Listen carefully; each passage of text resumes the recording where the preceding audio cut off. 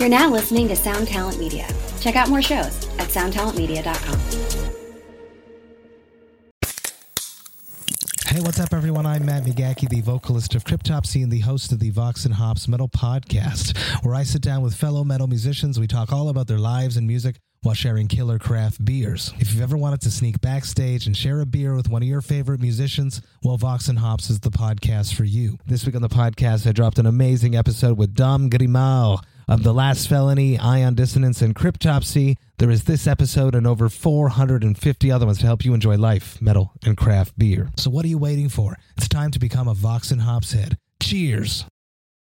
Well, keep in mind, I thought LA was going to be like Chips or like, girls in hot tubs and palm trees and all this, wonderful, what they sell us on TV. That's like what I thought about Miami before I moved there. And then it's like you realize that South Beach is this big and the rest of Miami is like this big. Murder and darkness and like you can't breathe and your nose hurts and like this place sucks. And then once I got to LA though, I'm like, I can't go home. I mean, there's nothing to go home to. I'm going to be a farmer. Like, that's just not even an option.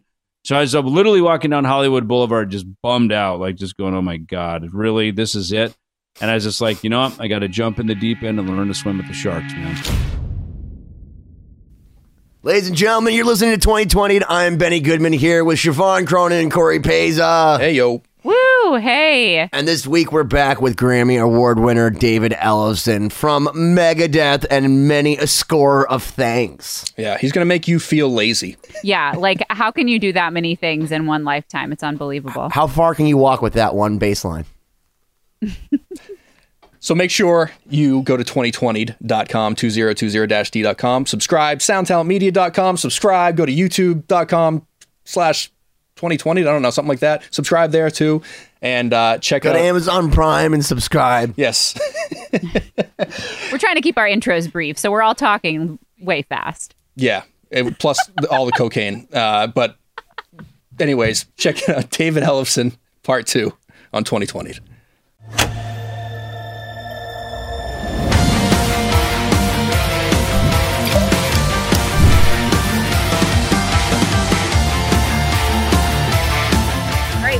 Gentlemen, I'm Siobhan Cronin. Welcome back to another episode of 2020. I'm so excited to be here with our amazing guest this week, who I will introduce after I introduce my cohorts, as we've deemed ourselves. First today, Benny Goodman. Ahoy. Ahoy. And up That's next... That's Ennio Morricone. No, is it Morricone? Who's the guy that did the first phone call? I thought you knew everything about art, history, and literature. No, it'll come to me. Okay. Next up, Corey Peza. Hi.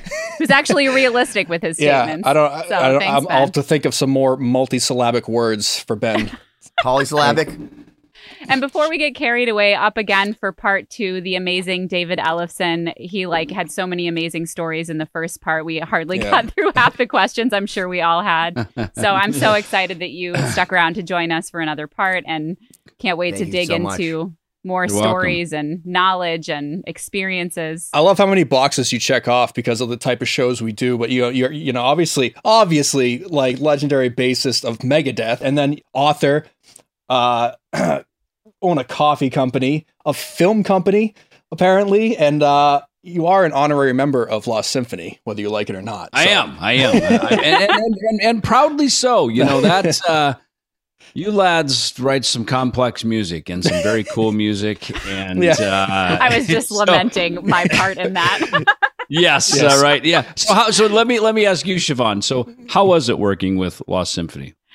Oh my gosh, that's a loaded question. It's an ongoing process. That's why I asked it. Well, basically, my first experience was showing up at Benny's house for the first time, having never met him. I was introduced to him by Ollie Herbert from All That Remains, who I met while we were on tour. We had like adjacent dressing rooms at a festival.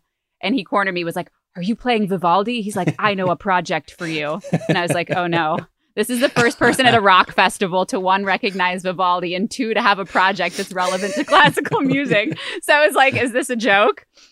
So lo and behold, I don't know if it was a few months later, I ended up at Benny's house and he just like threw me in his studio. It was like, okay, write layers of violin. I'm like, okay.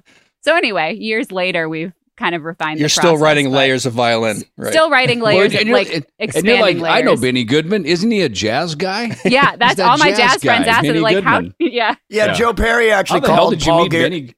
Joe Perry called his manager and he was like, "Hey, wait a minute. Did you tell me the King of Swing came to see like the Hollywood Vampires?"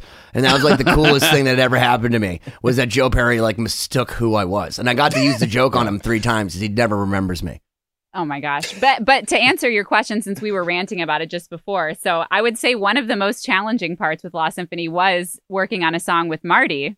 Because oh my God. Let's hear the story. I got to hear the story So we were working on this tune called Requiem, which you guys might have to correct my chronology, but a lot of it was written and then I think Marty was asked to play on it kind of later. Is that right? Yeah. So it was put together with Ollie. We had this whole long thing. Sorry, my bad. Supposed to be you just 2020 does. Yeah, 2020. Please subscribe. Please subscribe. Back in 2020 we had cell phones that right. It's my reminder to post the podcast actually.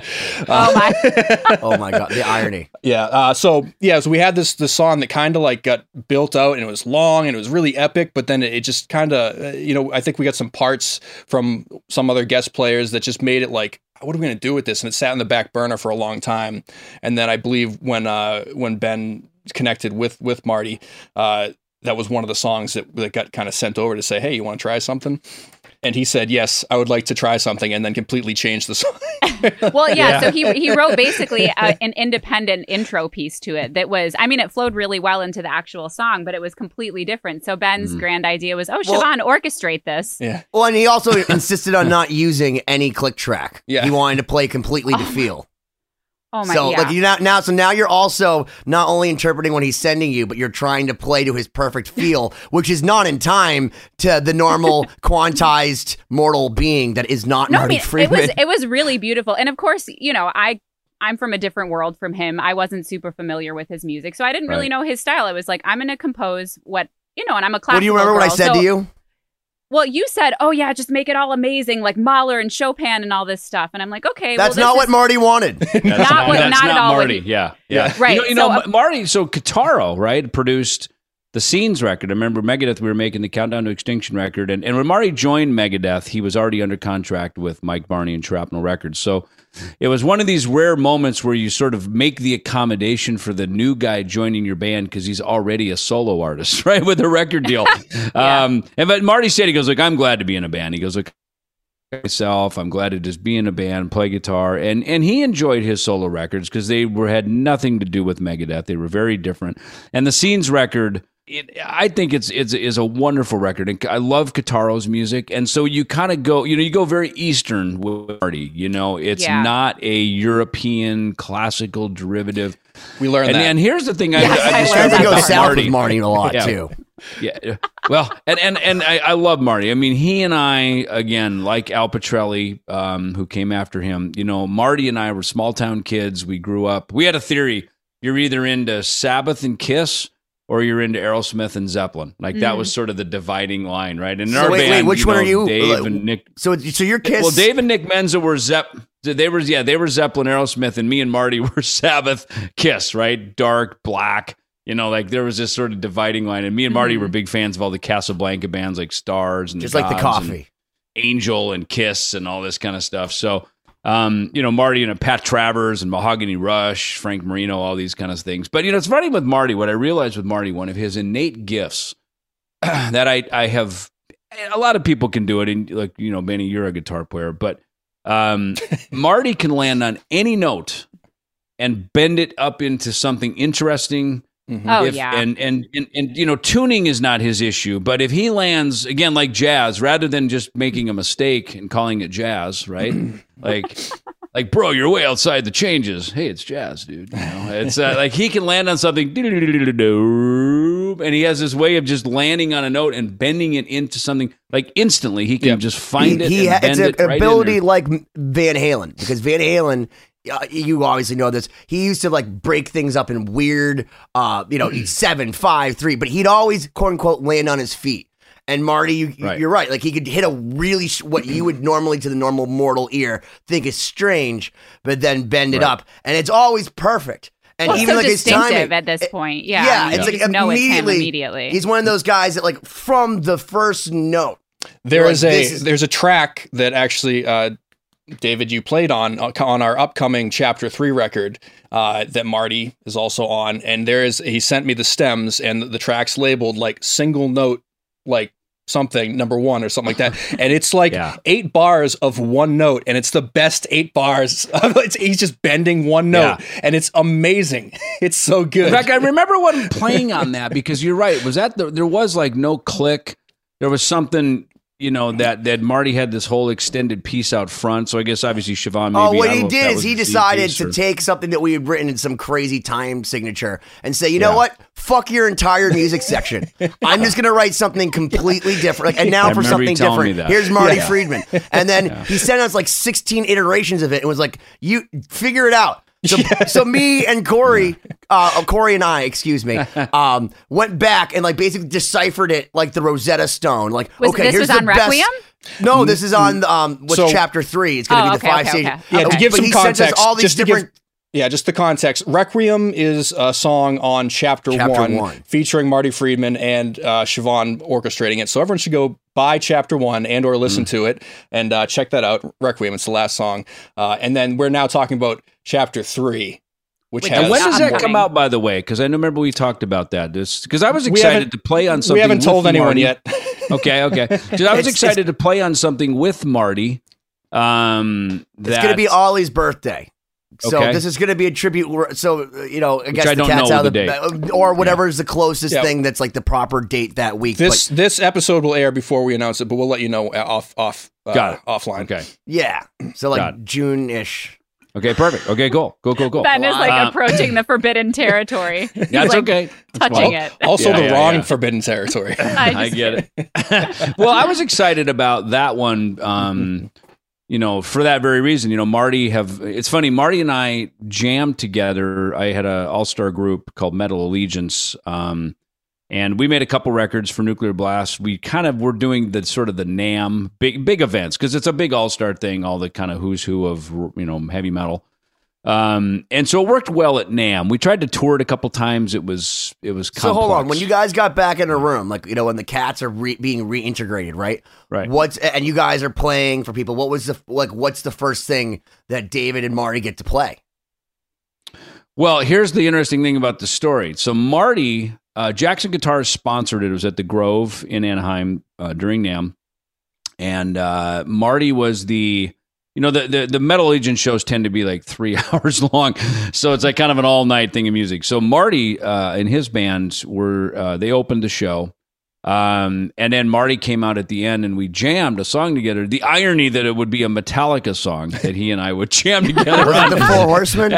No, it wasn't. Seek and Destroy or something. And it was just, come on. Can we tell people how funny that is? Because you have a song called The Mechanics, which is basically that song. And I'll say it's better. It's basically you take the Four Horsemen and just speed it up and make it more metal and like mix it with more angst. And that's kind of like what it is. But people know it because Metallica, but Dave Mustaine, for those that are unaware, most of the good songs, as far as us elitist Metallica fans, are co-written by Dave Mustaine, including the Four Horsemen, which was his freaking riff. No question about it. If you listen to it, it's above the Hetfield Hammett pay grade. Jesus. Well, look. No. Hetfield Hammett Lars. So I know this much about it. So Dave had written that song actually, I think, in a band he had before Metallica called Panic, and then he joined Metallica. James Lars already had the band. Lars essentially formed it. James answered the ad first, so the two of them were the founders. Dave joined a short while later, and he brought in a song called Mechanics, and that's the version we play in Megadeth. And after Dave was let go from the group, they added a section. Actually, from what Dave said, it's a section he wrote. He was telling me how Lars wanted. He said, "Man, we need a part kind of like Lynyrd Skynyrd." So Dave wrote that dun dun da ga ga da dun kind of like mocking. But then did a lot of cocaine. Alabama, right? Yeah, a lot of cocaine. Yeah, and that's amazing. I don't even know if it was that. They were because that's a lot. That's a big BPM jump, dude. Yeah, that's a suspension of disbelief, as they call in the movies. Yeah, and so I knew the song, the mechanics from the demo that I had heard when I met Dave called No Life to Leather, which was the 5-song demo that Metallica had that essentially got them signed, got them, a lot of their notoriety before they recorded Kill 'Em All, their debut album. And so the bass line that I play is the bass player in Metallica on that recording was Ron McGovney, the original bass player. So it's funny, as popular as Cliff Burton obviously was with Metallica, the Ron McGovney line, right? So there it is. Yep. Well, this is funny because Ron McGovney was actually the guy, the bass player in Metallica, and he made the Flyers. Surprising, right, David? That the bass player made the Flyers. So this is actually a signed Jump in the Fire Ron McGovney. So this is before Cliff Burton, children, which, by the way, it's his birthday today, and the 43rd anniversary of Van Halen. And Rachel Boland's birthday. So, hey, let's throw it out. But this is when Dave Mustaine and Ron McGovney and Hetfield were all in the same band, and it was the bass player. And the way that this came about was the fact that one of his friends found it in his a shoebox at his parents' house, and apparently sent them back because he was supposed to put them around his school because Ron had sent them to him in 1982. So he didn't flyer the gig no, he didn't do it. His friend didn't do it. He got high. He just said, "I'll put him in the shoebox and leave him at my mom's house." Total stoner move. Yeah. McGovney, dude, you didn't flyer the gig. That's like a Fast Times at Ridgemont High. That's like that's a stoner investment of a lifetime. At least you get I know a pizza guy who can make some flyers, bro. Yeah. Cue the Cars moving in stereo. I started to plug my laptop in here. Yeah. Yeah. So, gosh, we digress. That went way off on a tangent. I forgot where we were, but yeah, it's interesting. The Dorian mode. The Dorian mode. No, we were talking about Marty, I guess, and then that's so Marty. We went down a Metallica rabbit hole, came out the other end, and we ended up with Marty. Good segue, Siobhan. Thank you for saving us. I don't know where to take it from there. That was a good one. Look, what do we say? Marty can bend into any note and land in its right. So there. Here we are. You've proved bending our the theory podcast. Right. Exactly. But did you tell her? Okay, so when we worked with Marty, the hazing came in because what Marty did was he basically wrote back and forth notes. But these notes were the same way that I think that Leibniz would write to the Pope in the 17th century about infinitesimal calculus, and it might be a good idea. You were trying so hard. You were trying but I'm saying, but he wrote these very dear Siobhan. I think that in the third measure, that this, even though it may work harmonically, this was not what I was going for. And basically, in a very nice way, said all of his reference tracks were pretty much what he wanted her to play. So because he played guitar parts that went along with it. Right, so the facade of creativity was taken away. I was not meant to write something that I thought should go with it. It's funny, in Megadeth, and back when Marty was in the band, we always had a kind of it was a dig, but it was meant as we'd say someone, hey, so check this riff out. So we go, dude, great riff. Save it for your solo album, right? That was always the dig. So Siobhan, you got truly a great passage. Save it for your solo album from Marty Friedman. We saved it for the end. We saved it for the end of the song. We saved it for the end of the song. We did. So my original orchestration under what he wrote ended up at the end of the song because it was completely different from what he was. And it was very, very good. So it was. Well, and you were talking about that as coming from your world of classical. You didn't grow up sort of with blues and jazz and rock and roll and these sort of more freeform jazz, exploratory. Means of music, classical is very different. You're composing sort of hey, compose on the spot. You're often probably reading music. You're learning formal sort of let's set the scene because Siobhan was in Miami. I was hanging out in Miami, and I said, hey, Siobhan, we got to suck up to Marty Friedman. We got to show him how good we are. We got to let him know that you know music theory, that you understand it. Because I had no idea how Marty was. I don't even think Marty does, though. No, he doesn't.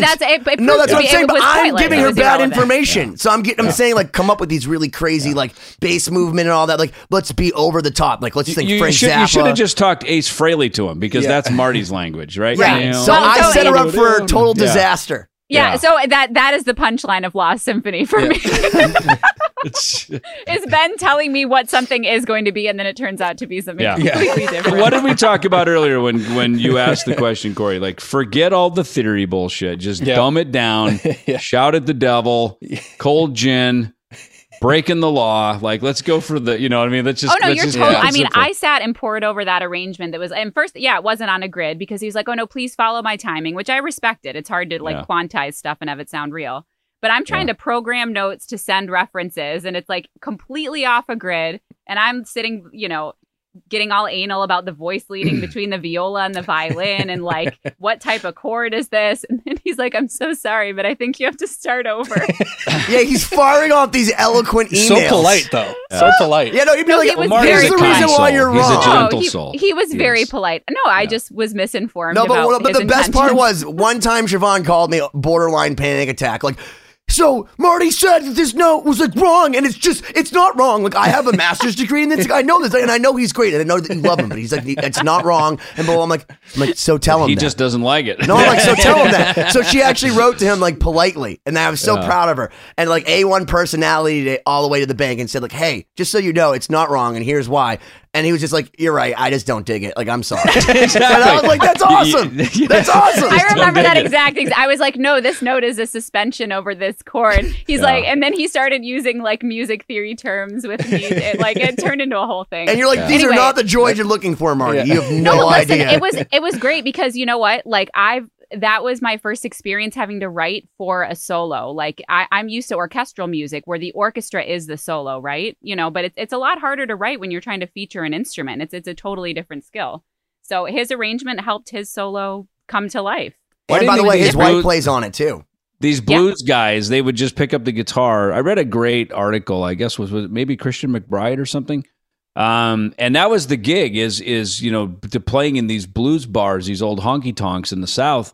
Whoever had the most licks and could last the night and not repeat themselves was the winner.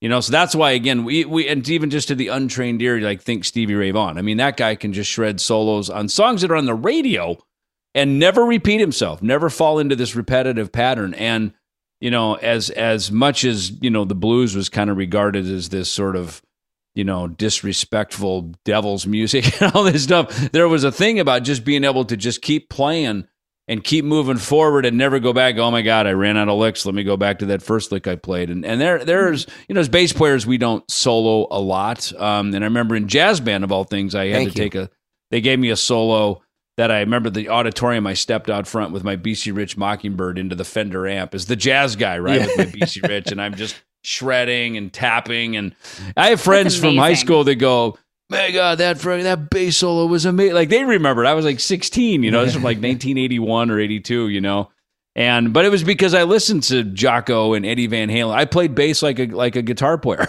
or like the modern techniques. My favorite thing is I sent you a picture of my 8-string Kramer bass that has a metal neck, and you're like, your response to it was like, that's great. I remember playing in Minnesota and my hands literally freezing to the neck of my bass. And I'm like, oh my God, like, there's so many people think that you just make it, you literally froze your hands to a Kramer bass. It's like putting your tongue on metal. The steel pole. That's metal. Right? That's what a Kramer bass is in Minnesota. Like, shit, I can't get the bass off my hand, So stay in this key. It was a cool time, I used to call this guy Ed Roman, and he's since passed. He had Ed Roman's guitars in Vegas, but he had a company called East Coast Sound out in Danbury, Connecticut. And somehow I got, guitar player was the Bible of everything, right? That's how I learned about everything. There was no bass player magazine yet. That would come later. So I remember East Coast Sound. It was like a little ad they had in the back in the sort of the classifieds of Guitar Player magazine. So I would call this guy, and God bless him, he would sit on the phone with me for hours talking about JBL versus Gauss speakers, AB Systems power amps versus Crown versus, and he would just, we would nerd out over stuff. And so finally I was like, okay, I got to spend some money with this guy. So I talked to my dad into helping me buy. We bought a PA system, and that's where I bought my BC Rich Mockingbird from him. And I remember Dean guitars had just come out. Travis Bean, I think, may have been kind of just ahead of Kramer, but Kramer's were quite popular. And these companies had big advertising. So I remember like the guys from Kansas were playing Dean and Kramer and, BC Rich. I remember that ad you talked about the cars. Elliot Easton was in some ad playing a Mockingbird. And that was such a cool time of guitars because, I always say, music was kind of, rock and roll sort of invented in the 50s, if you will. And by the 60s was this very exploratory period. And by the 70s, they were refining it. The recordings were better. Obviously, Frampton had the talk box, Joe Perry and things. But the flanger, the phaser, there was all this great stuff. But tones were better, recordings were good. And then by the 80s, it was full blown, like just take this to the moon. You know what I mean? And so it was great to grow up in the 70s, hearing these records of these great rock groups. And one of the things I liked about it so much was the vocal sticks, even harmonies, men harmonizing. Because as a kid, I grew up, my mom had the Mary Wells and Motown records. Sonny and Cher and, Donnie and Marie Osmond were like the TV shows, Hee Haw. I'd always watch Hee Haw just because anything that I could get a guitar in my life. Roy and Clark, if it was man. Watching Hee Haw for an hour, fucking, I'm going to Hee Haw. Yeah, Roy Clark. Oh, amazing. My God. Ultimate shredders, Yeah, smiling. Dude, I encourage people to go back and watch Roy Clark or someone like Les Paul. Like he's not just on the guitar. Those guys will shred your faces off. Yeah, with a clean amp. I worked for Peavey. I did artist relations for them. I ran artist relations for about 7 years. And Roy Clark played at a casino down the street from me here, and I was like, "Oh my God, I got to go see Roy." So that was one of my call home to mom moments. Like I just met Roy Clark, and we got to talk and bullshit about both being on Capitol Records, and you kind of talk music business shop a little bit with it. And you're like, this is my. I used to watch you every Saturday night without fail as a kid on Hee Haw, and now. Here he is. He's playing, and he was funny. He was talking about because he was an older guy for sure, and his audience was what they call blue hairs, kind of the snowbird retired people here in Arizona. And he was like having fun with them and kind of cracking like old guy jokes, and then just shredding your face off, just killing it, and great songs, and you're just like, that was an experience to have too. I think in my career is to really understand songs. And I think, I'm in a band where fortunately as Dave is the main writer in Megadeth, he's got a charisma, like I talked about in the previous episode about when he stepped up to the mic to sing, it didn't matter how well he sang. It was his delivery and his charisma that made him a singer. Mm-hmm. And I realized that is a really, especially in rock and roll, that's what a great singer is about, is it sometimes the technique takes a backseat to just the delivery and the charisma. And, we had a manager in the late 90s because Megadeth, we started in the 80s, this big explosive growth kind of for about 10 years there. And now by the late 90s, it was a very weird time because Seattle music was everywhere, Pearl Jam, Nirvana, all this stuff. And it was like, how does a heavy metal band survive this? Because MTV turned us all off. We're bang, you're done, you're out. Godsmack, Disturbed, were the new thing, the new metal, Korn, and so where does Megadeth fit? So we really, I remember our manager, we had our manager, Bud Pregard, who had managed Foreigner, and he had some great stories about that, about just what a talent Mick Jones was, just a great writer. And I think all of us are Foreigner fans. There's some bands we can all agree on. Yeah. The Foo Fighters today is one, but growing up, Cheap Trick, Aerosmith, Van Halen, Foreigner, we just all agree on some song from their catalog, right? So as he was talking about Foreigner, and we were talking about writing songs that would skew maybe a little bit toward kind of the American FM rock, a format now called active rock, which was very big back in the 90s or late 90s, had big format. And again, you're looking at your band because your band is a business, and how do we move forward? How do we keep the goal? And we're obviously always going to be Megadeth and always going to be a metal band, but with Marty, and I remember Bud saying, like, Marty, we really need you to step up. You've got great melodic interpretation, composer. Your ability is needed here. And we went to Nashville. We wrote the record, and we went to Nashville, and we worked with Dan Huff, who was right behind Steve Lukather. He was his generation.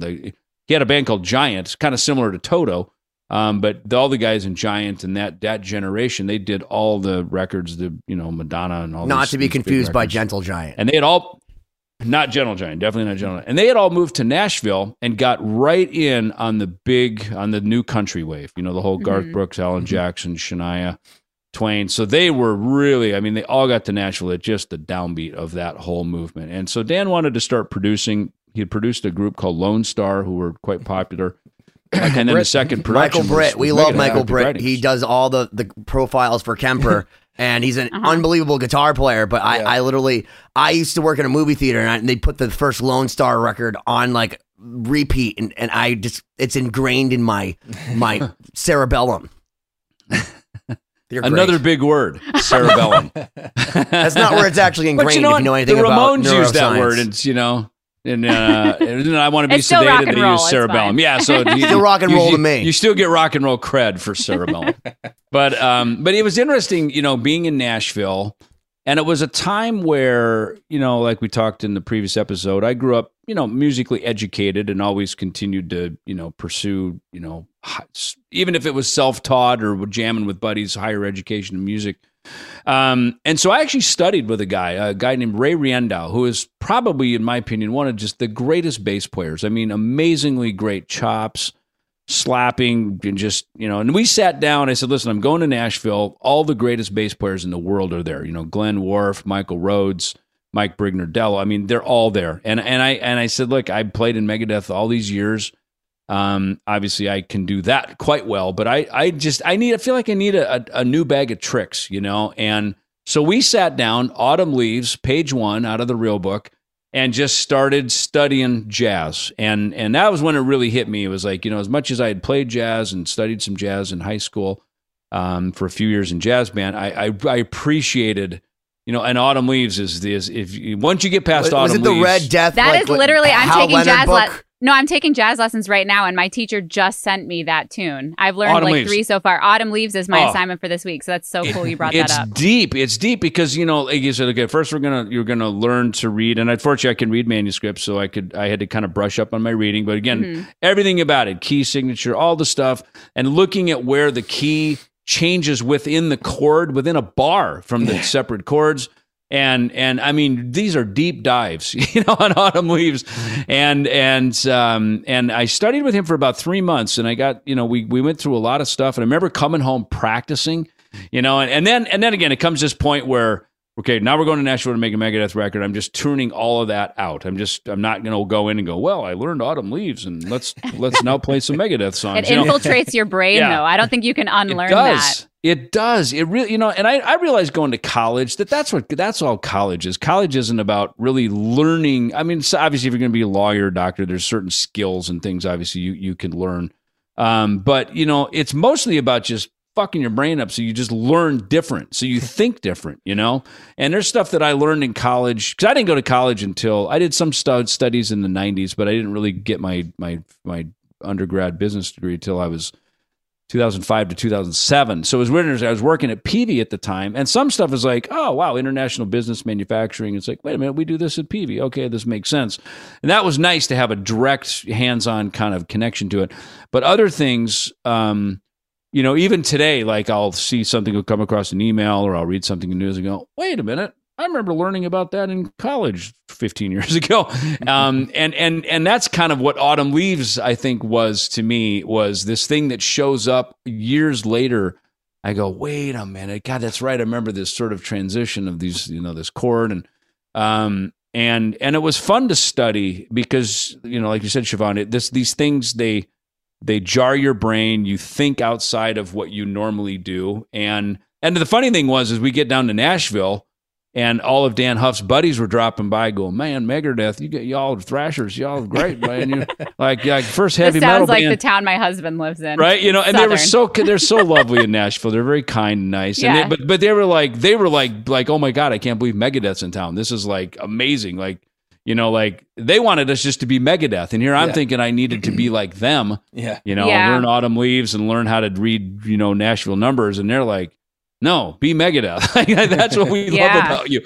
So it's and learning the Nashville number system, that it's not that complicated, but seeing it done and in knowing guys that our session leaders, and they write the charts, and they can just frickin' scribble these charts down. One pass, one listen, and they got it.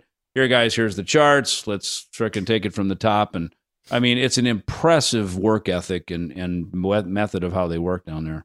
Yeah, I just have to show you. I just pulled up my chart that my teacher sent me. Autumn Leaves with all the chords and the so that's line. What you'll be doing tonight after we get off the I know now I have a new inspiration to practice my jazz stuff now. All the cool people are doing Autumn Leaves, man. That's But if there's anything I've learned from Dave Mustaine is that we've been great, but you've been Megadeth. That is true. He did not do Autumn Leaves, by the way. No. So it's interesting because... But he did use a wah on the Experience Hendrix tour, and I read about it at least 37 times on Blabbermouth. What is up with every single thing that man does? I swear to God, he's like the Lindsay Lohan of metal. Like everything. Yeah, like Ben, Dave he was Mustaine about to get to that point, today. but you took over the monologue. So why don't you let him answer I have to know. He's charismatic, and that is the thing I have learned from him. Is that he just has an attraction to just who he is, and he's blessed with it. I mean, he really he's very unassuming. He doesn't plan it. Like he'll sit down and he'll write a riff, and I look at him and go, I could have done that. Like that's not that hard, but it's somehow channeled through him, and he truly is a channel. I mean. And I've heard Eddie Van Halen talk about this in a lot of his video footage since he's passed. Of course, there's a lot of content out there now, and he would talk about it. I remember he was over at Jason Becker's house, and they were kind of fanning on him. Oh my God, you're so great! And he was just singing his head, just going, no, I'm just a channel. I don't even know where it comes from. It just comes through me, and he recognized that.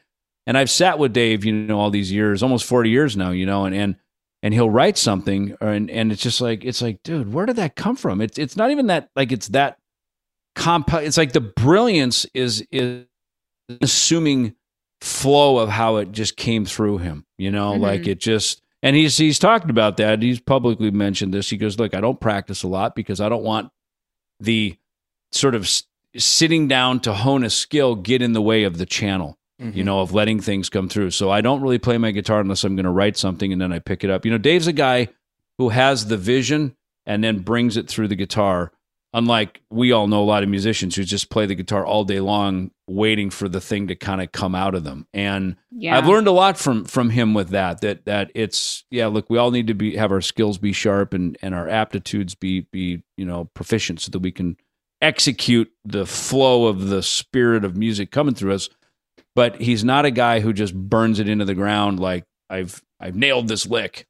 It's more about he's the guy that brought the lick to the party, Right. Well, that's fundamentally the whole trajectory of music history. I mean, if you're practicing, you're practicing stuff that came before you, and that's what happens with classical musicians. We get so used to the same patterns of Baroque music, classical music, romantic music. Then you get asked to improvise, and all you're doing is repeating the same patterns of things that you've played your whole life.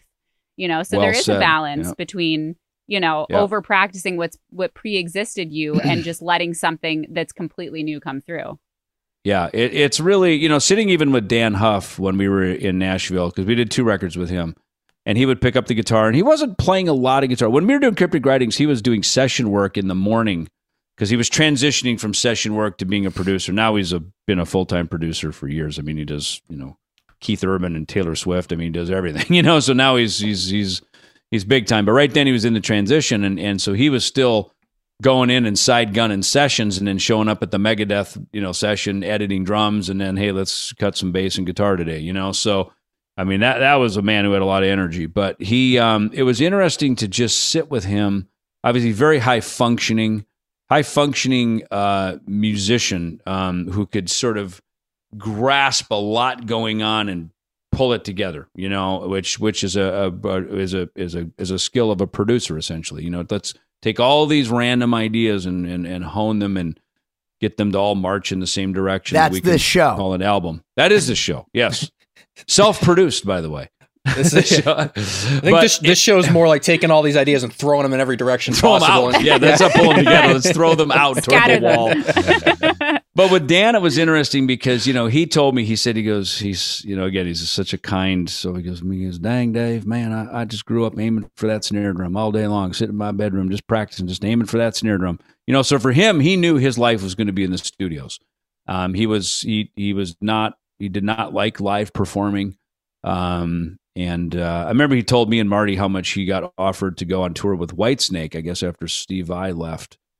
And we're like, you didn't take it? And he goes, well, man, I already had the girl. I already met her in high school, and she's married, with me, and we're married. So I didn't need to go out on the road for that. And if I leave town, then someone else will take my place, So it's just kind of like he knew his place, It's like, I'm not out chasing the money, the dream. I don't need to be a rock star. Like, I'm not, you know what I mean? It's like, I'm happy. I'm happily married. I got my wife and my kids, and I go to work at the studios every day. And he knew his place in the world. And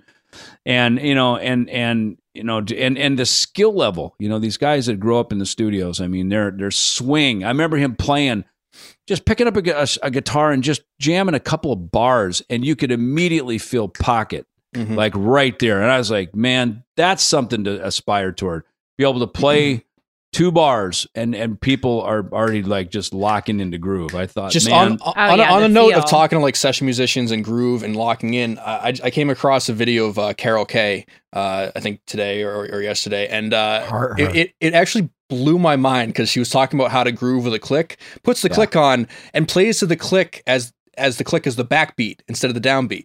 Yes. And I was like, you do that in jazz. I was like, holy shit, that's amazing. How have I never even tried that? Have you seen her teaching Gene Simmons how to find the groove? Yeah, I have. That's my favorite video, I think, ever. And you know what? I thought Gene did really good with that because, again, here's Gene, not a session guy. I mean, he's obviously made a ton of records, but he's going in recording his own music that he wrote, and it's his band, and that's a whole different approach, to. And again, that's kind of what I'd been doing. So when I went to Nashville, I want to think more like a studio guy than a band guy, So when she shows this thing to Gene, he picks it up and you can see he's into it. He's sitting there, he's practicing. It's important to him that he nail this, And I actually picked my own bass up and I started playing along to it, going, okay. And I was in Gene's head with that process because for Carol, she grew up in the studios. She grew up bringing, and I just read something the other day that I think it's in the Bass Player magazine that with, when they were cutting Pet Sounds, her and the Wrecking Crew, they would cut 1 song per 3-hour session. Whereas most sessions, they would cut sometimes 3 or 4 songs within that 3-hour session. So imagine cutting, here's the chart, bang, we got 50 minutes and then you can take a pee break and we're back and we're on to the second song. Like we need to nail 3 of these in a 3-hour session. And, so, and you're right, that whole thing on the backbeat, Bobby Vega is another great pick bass player, and he had something on Scott's Bass Lessons, which is a great Instagram channel. And Bobby, another guy who's just got this pocket and swing and using a pick, not necessarily to play a lot of notes, but just hitting the downs and ups in a way that, as soon as you see it, you're 2 bars in and you're already grooving with him, and it doesn't even matter what the lick is. It's just, it's music, not because it's notey. It's music because it's rhythmic, and it could have been tapping on the desk, banging on a drum, but he's just rhythmically just thrashing it out with a pick on a bass. And it was just so freaking good, man. This is so clever. So moral of the story is I should probably start playing with a click on the backbeat to get better. I think that No, but that is, that really is something in the jazz lessons that I take. It's the metronome is always on the offbeat. And it really, it just like opens your brain up to a different way of thinking about rhythm and swing and everything. Absolutely. Well, it's an interesting thing with, Lost Symphony being the centerpiece, I guess, of our meeting here, of doing that, of bringing rock, metal, symphonic music, obviously the classical disciplines, and bringing that all together. And it's interesting. I commend you for bringing everybody together from all these different worlds, because we talked about the Marty Friedman contrast, of, hey, turn the click off. Thanks for the inspiration. I'm going to take this and go off and do my own thing, and then give it back to you. And then now you have to unlearn what you know about your own song and relearn what the guy, and that happens a lot in the studio. That happens a lot even with Megadeth stuff. Like Dave will write something, we all hear it, that being the upbeat, and for him it's the downbeat. I remember a lot of drummers, he'd go, "No, you're playing it wrong," and he'd go, "What are you talking about? I'm just God. He goes, no, it's fucking upside down. And for Dave, it makes perfect sense. Yeah. And all of a sudden, when you flip it the way Dave hears it, now it's Jimmy Page and Bonham. Right? And it seems so obvious because we've heard it like that for so long. But when you're in the room when it's being created, and that one's kind of an obvious one because the down is the one. But there are just riffs, and I can't think of one off the top of my head. But all of a sudden, it's like to flip the beat makes an entirely different song. Mm-hmm. And it seems like three of us are in the room going, I swear that's the one. And Dave's going, no, guys, can't you hear that? It's almost the same as going into the outdoor. Yeah, exactly. Well put. There's a perfect example that all of a sudden it's like, you're like going, I never would have thought of that. So it's interesting how, when you're even composing on a writing session or in the studio, and obviously the studio, usually time is money. At least everybody's time is worth something, if not money, it's worth, their time. And so you're trying to be as proficient and grasping something. And we've all been in situations where like, dude, I am not getting that at all. I do not feel where that is. And something's again kind of regurgitated back to you. And it's like, yeah, that's cool, but how about try this? And then you're instantly pulled off into another thought pattern, and trying to sort of digest it, trying to get it, trying to feel it. And especially, I noticed when we were doing Lost Symphony, you guys work pretty quick, and I learned that in Nashville. They work quick. It's like, okay, one more time. And they roll for better or worse. Yeah. 1 bar rollback, pre-roll and you're cut. And you're like, I think we had you for like 3 hours and we had to bang out like 5 songs. So but the truth is too, today, this morning, Corey Siobhan, we did a cover of Niccolo Paganini, one of his caprices.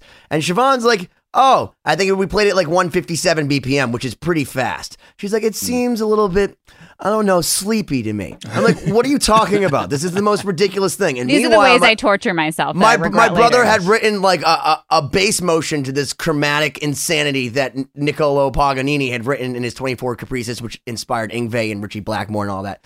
And she's like, this is all wrong. This is all wrong. Meanwhile, we had Paul, our drummer, who hates recording anything or doing anything for the most part, record it 3 times. And she's like, you gotta do it again. So she comes up with all this crazy bass motion and says, I'm going to record it at 166 BPM, which, by the way, you have to be in the Violympics to be able to humanly play that, because I've gone and looked. It's not it's not available. People don't play it at that speed. So Corey and I now had to learn her bass motion that she's now written for this insanity and play it literally like 4 or 5 notes at a time because it's so insane. So Corey was up till 3 o'clock in the morning doing the bass and then came back and then helped me play the guitar to this insanity that is Paganini that Siobhan has interpreted, because we can't do classical wrong, apparently. No, so stay tuned for chapter 3. Yeah, so stay tuned for no, but this is one of the right. Siobhanini and the Violympics. But this is what I do love about Lost Symphony is, I mean, it gives me the opportunity, at least personally, to fuse some of that world between rock and metal and classical. And so many, I'll talk to friends that are classical musicians and listen to metal music and be like, don't you hear the classical influence in this? And this is stuff that none of them have ever listened to. And it's amazing how this, like, all of this information is accessible. You can find anything on the internet, yet there's a divide between all these different worlds, especially classical music, because it's sectioned off as like this sort of learned thing. Yeah, you guys are so elitist. No, but it's true. It's true. I mean, the classical musicians are equally culpable for it, but that's what's cool about this project, is like, you can show that there are overlaps between a lot of these things, and you can put different styles together, and it turns out to be something cooler than the original. And at the end of the day, you shook me all night long. Yes. There it is. Right on with the punchline. I'm actually just an American girl.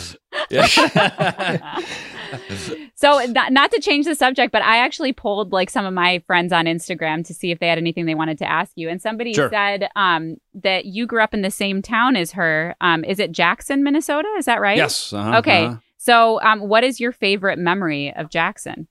The Dairy Queen. The Dairy Queen. Okay. Oh, it's freaking awesome. Yeah. Okay. Back when it was real, before it was plastic ice cream, it was real ice cream. Loved it. Yeah. Is it still there? It's not. It's gone. Okay. Yeah. Interesting. Definitely a favorite memory. Okay. It was a great town to grow up in. It was It was Mayberry. I came from a great family. It was Pleasantville. It was very nice. It was a great place to grow up. a far cry from when I landed in Hollywood in 1983. I can imagine. Well, my husband's from a farming family in the Midwest, Ohio. So some of the stories you told, sounded really similar to him. And it's always interesting to me how, people see a vision in another place from where they grew up, because that is so drastically different. You know, small town, rural Midwest is like the polar opposite of LA. And well, keep in mind, I thought LA was going to be like Chips or like, girls in hot tubs and palm trees and all this, wonderful, what they sell us on TV. That's like what I thought about Miami before I moved there. And then it's like you realize that South Beach is this big and the rest of Miami is like this big. Murder and darkness and like you can't breathe and your nose hurts and like this place sucks. And then once I got to LA though, I'm like, I can't go home. I mean, there's nothing to go home to. I'm going to be a farmer. Like, that's just not even an option. So I was literally walking down Hollywood Boulevard, just bummed out, like just going, oh my God, really? This is it? And I was just like, what? I got to jump in the deep end and learn to swim with the sharks, man. There is no going back. This is it. Absolutely. Yeah. Can you maybe, I don't know how much time we have left, Corey, so cut me off. Yeah, we got about prolonging this episode. Continue.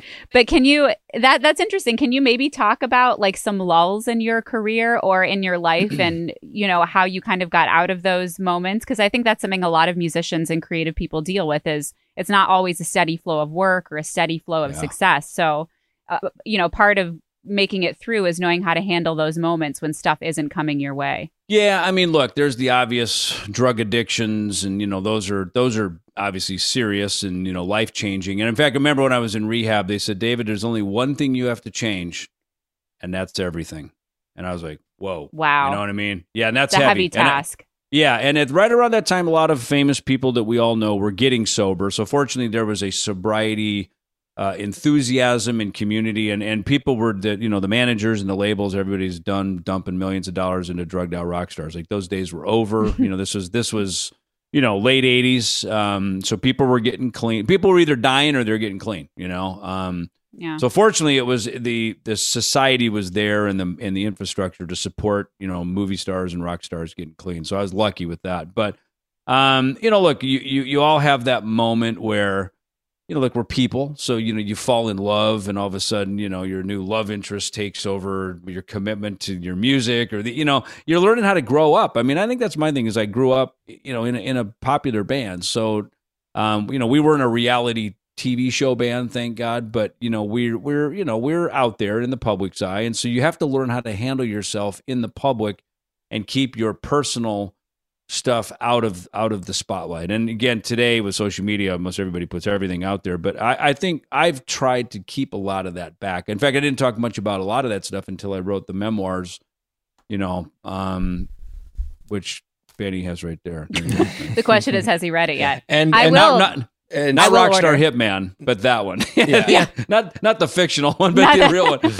And on that note of the memoir and the books and everything, we do have about 10 minutes left, and I want to make sure that we get a chance to talk about the projects and the stuff that you have available, so people can get to know you more and follow you along a bit. Okay, so did a cover record, wrote a book, got some coffee. Yada yada. The end.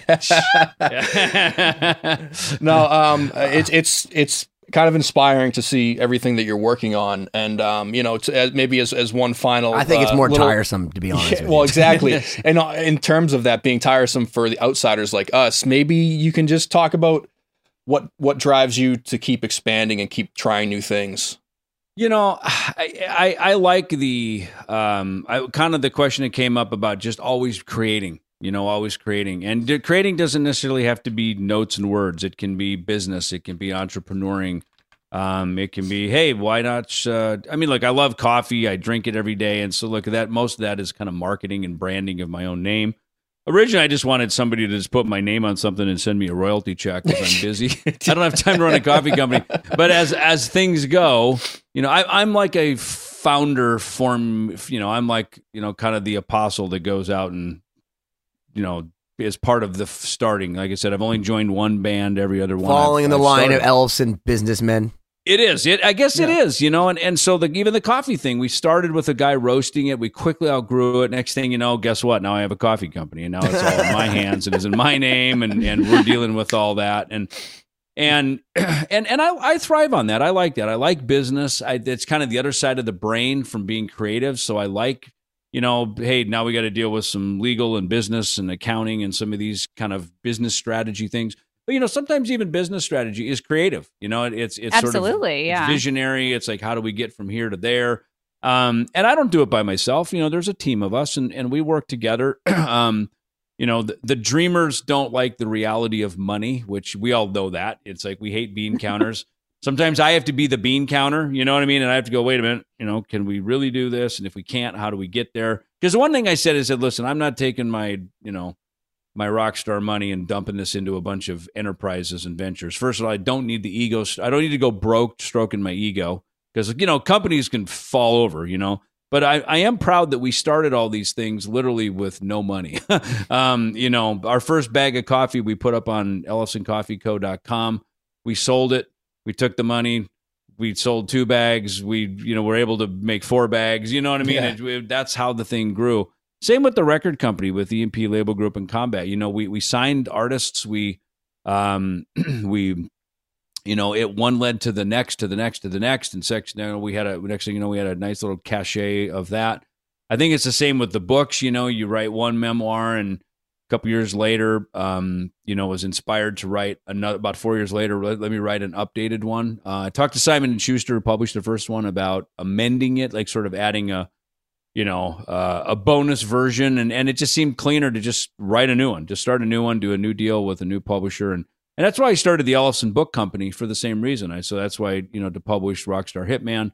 I've now got other artists coming to me going, hey, I got a memoir and, I wrote a book, or I'm thinking about writing my life story. And I said, please do it before you die. There's only one of you and there's only one of your story and it deserves to be in a book, So with the Ellison Book Company, we're able to put some books out and publish anything, fiction, memoirs, whatever, cookbooks, whatever you have, we're able to get those to market for people. Because I think for creative people, we like to create, but we also like it to get to market. We like people to hear it. And I think when you're in the business of music, film, TV, creating, it's not enough to just create it and sit in your room. You're like, well, I want someone to hear it, and get it. How do you get it out on a record? How do you put it out into the, the film thing that I'm doing? And, how do you get your book to market? I've helped some people get their books to market. They've got the book. They just don't know how to get it over the finish line. And so all these things, I'm probably kind of my finale wrap up on this whole thing tonight is, if you're always doing it for you, when you die, it's over. But if you start doing things for other people, when you die, the legacy carries on, and then you've been able to help other people and then that just kind of keeps getting handed down. And one of the early guys in my sobriety told me that, use the old, give a man a fish, you fed him for a day, you teach a man how to fish, you fed him for a lifetime. So go teach other people how to fish. Wow. That's the ultimate closing. Yeah, no kidding. That's very philosophical. Because you know what he's talking about music at all. It was about fishing. No, that's amazing. No, that's amazing because so many people make assumptions about if you're a public figure, a musician, like even when you were talking about business, they assume like, oh, well, this person is successful in one thing. So of course they're going to be successful in everything else. But yeah, I mean, a lot of times it's starting over with each new venture and it's about building a team and figuring out how to make things work and how to make it sellable. I mean, there are a lot of things that go into it that people don't know. Yeah. Obviously, sorry. I was going to say you're in a unique position that maybe not everyone can, use their already established career to push things. But it seems like your attitude towards starting these companies and doing it it's a great attitude.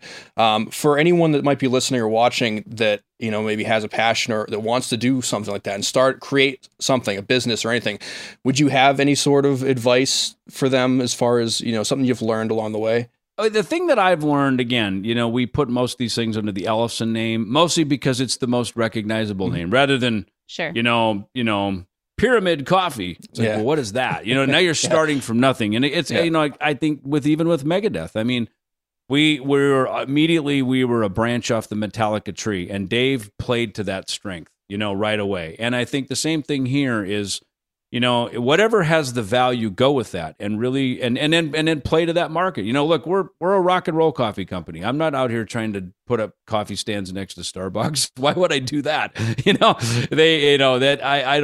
We're not at all in that league and that's not where we are. And so for our thing it's playing to the rock and roll audience, and so to me, it's kind of like bloom where you're planted. don't try to go out of your domain until you're really ready to. I have a good friend of mine. He made a lot of money in the home building business here. And I remember I hit him up one time about investing in a restaurant concept that some guys were talking to me about. And he said, he goes, David, I've learned I never put my money in an industry that I don't have experience in. And I have no experience in the restaurant business. And I thought, God, the wisdom, of, what is the saying? A fool and his money will soon be parted. Yeah. I don't chase fool's gold. Don't tell our sponsors. Yeah. I try not to chase fool's gold, of running, the get rich quick schemes. And maybe that's from growing up on the farm in Minnesota. I guess on one hand, leaving to go to Hollywood and there's gold in them there hills, that part of it was maybe, but again, I went there, I think, with a balanced view of, hey, this is why I'm going, there's an initiative. So, and listen to others. I always tell people, even with their music, I always say, look, if you're playing some songs or you're out doing a show, and if it's working and people are digging it, keep doing it. If it's not working, don't be delusional and get over your ego and be able to take direction. Be teachable, remain teachable. I mean, we all are. Every one of us on this thing here tonight are teachable. Whether it's Marty Friedman rewriting your song or, going to Nashville and having players, come in and producers, kind of reframing something so that it can work in a different This is not the one format. Yeah. This is not, what do you mean? The way you listen to the click track. Oh, okay. Was it called? The down. You're saying, if you think about the beat in a different way. Not the one. Yeah. This is not. So again, the one. we've all come. I've had managers. I remember one time we were walking to the stage and I went, "Wait, I got to pee." And the manager looks at me and he goes, "What are you doing?" I said, "They can't go on without me." And he says, "Don't ever say that." Oh man, everyone's replaceable. You know what I mean? And I remember going. I heard that as I'm running off to pee real quick before I could go and get on stage, and I'm going, and I remember that going, you know what? Everybody's replaceable here. Everybody, and now, again, so this profound things, pay attention to those, they come from random places, and early on, I didn't grow up I grew up kind of religious. I mean, we're Lutheran, we're pretty middle of the road, but I remember when I was getting clean, they told me, they said, GOD, good orderly direction. What's the next right thing to do? And when you start tuning into what the right thing is to do, you're going to hear more of the right stuff and you will keep going down the right road. And when the wrong things come at you, your discernment will be up. Discernment can be simply described as bullshit detectors, right? Right? Like you will be able to discern, going, that doesn't feel right, and I always say, God lives in the gut. Again, good orderly direction lives in the gut. If it feels good and I'm sleeping good and my gut's not churning, I'm probably on the right path. If my gut's kind of, kind of tugging at me, I should maybe step back for a minute. Maybe meditate on it, just ponder that, call someone, ask some advice. And I think it's good that we have some people around us, some mentors and people that we can go to, because it's not good when we're the most experienced guy in the room all the time. It's good for us to be in a room where, hey, I need to let that guy's been there. You know what I mean? Yeah. And that happens to all of us, as we know. And so so anyway, mentorship, I think is a big thing. Have some people to aspire to because they will help us always raise the bar. That brings us to the end. Yeah, no, that's a perfect spot. My only friend. The end is near. David, thank you. My way. Thank you for your time. Thank you for hanging out with us. Thank you for playing on Lost Symphony on Chapter 2 and 3, which we'll be announcing shortly for the third one, which is just phenomenal. The work you've done with us, we're super happy, that you've been a part of it, and it just sounds great. Can't wait to share it with everyone. Thank you. And Siobhan, nice to meet you. Nice to meet you. Yeah, I learned so much today. Thank you for elevating all of us in so many ways. We can't. Ellefson elevated us. I like what you did with the alliteration. Ellefson Elevators is his next company. Yeah.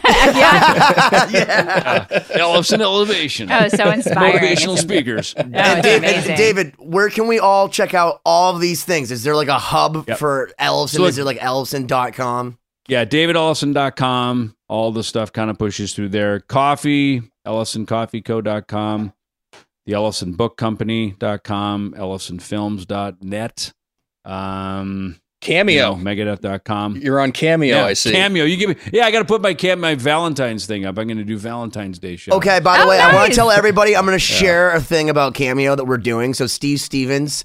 So Siobhan thought it'd be funny because we had Steve Stevens on to have him heckle me, and he was like, if you send me something, I'll post it. And I'm like, who the fuck's going to get my joke? So I figured I'd get Mark McGrath on Cameo. To then send a Cameo back to Steve. So I encourage people to use Cameo in a much smarter way than just to send it to your friends. Have people know each other on Cameo, send each other cameos. That's such a great way to help the arts. Don't you think, David? It's almost above my thinking. That's how advanced that whole concept. I was following you, and I get it. But I have not done that. Like I'm only to Valentine's level. I mean, like when I get up to this higher level, Halloween. Then I can start. Okay. I'm sending Chuck Norris to Jeremy Piven right now. Yeah, exactly. That's next level stuff right there. So yeah, check out David on Cameo and at davidellison.com. All buy his books, buy his music, buy his coffee, support Megadeth. him like we should support. When are we getting a new Megadeth record, dude? Can we hear that? We thought this year, hopefully this year, again, those things are strategically around touring. I mean, thank God we didn't put it out because, again, it would have just fallen through the cracks. I mean, there's all this anticipation of touring. So, right. I mean, quite honestly, the time is on our side in the sense that, now, rather than having a record out going, oh my God, we got to tour, or else the thing's going to die and go away. Now we can wait and put the record out when it's the right time. I mean, I think this year we'll see some music, if not the whole album, some music. But we're hearing, touring could be 2022. I mean, oh my gosh, right? I mean, we all hear the same endless stuff, and I know it's. But look, hopefully we get vaccinated, it moves forward. Hopefully that's successful. I heard something. The pandemics usually last 3 years. And it's now they're saying this thing started coming out in probably September of 2019. So we're a year and a half into it, so hopefully halfway we're ahead through of the curve. Yeah. Hopefully we're more than halfway. Right. We hope. Yeah. Oh my gosh. Well, all right, cool. Wow. We can't wait to see you again on stage. We can't, I got to tell you, of all the bands I've ever seen, my brother, who's such an elitist, doesn't go. You've met him briefly. Doesn't go out for anything. He's like doesn't care about anything. Has always seen Megadeth. Always. We've not missed Megadeth ever since I think 1996. So does that make I just us elitists too. yeah, pretty much. Like we've always been sitting there like this in the front row, going, "Is he as good as Marty?" Exactly. But, Marty is the benchmark, right? Yeah, I know. Well, it's true. But the fact is, you guys play with, Kiko. You guys are Kiko's so phenomenal. So amazing. hats off. My best to your entire camp. Thank you so much for being part of this. And guys, go support David Ellison. Thank you for checking out this episode of 2020. Please visit 2020-d.com. Like and subscribe to the podcast so you don't miss out on future episodes. This week's throwback clip is from episode number 33 featuring Satchel from Steel Panther. Check it out. And but there's still a lot of people that only know us from our records, and they can't wait to come see us live for the first time. And when they do, it's like, holy shit! Like this is even better live. And for me, it's like, yeah, that's what we are. We're a live band first. We always have been. And even though I'm very, very proud of our records, I love what we do on our records, and I think we make great sounding records. And they're definitely not for everybody, but they're shit that we like. So, and I think that's how everybody should do records. You should do records that you fucking love, and if nobody else likes them, and there's always gonna be haters, right? That say your shit sucks, and we get a lot of them. And those people can all suck my fucking balls. I don't fucking care.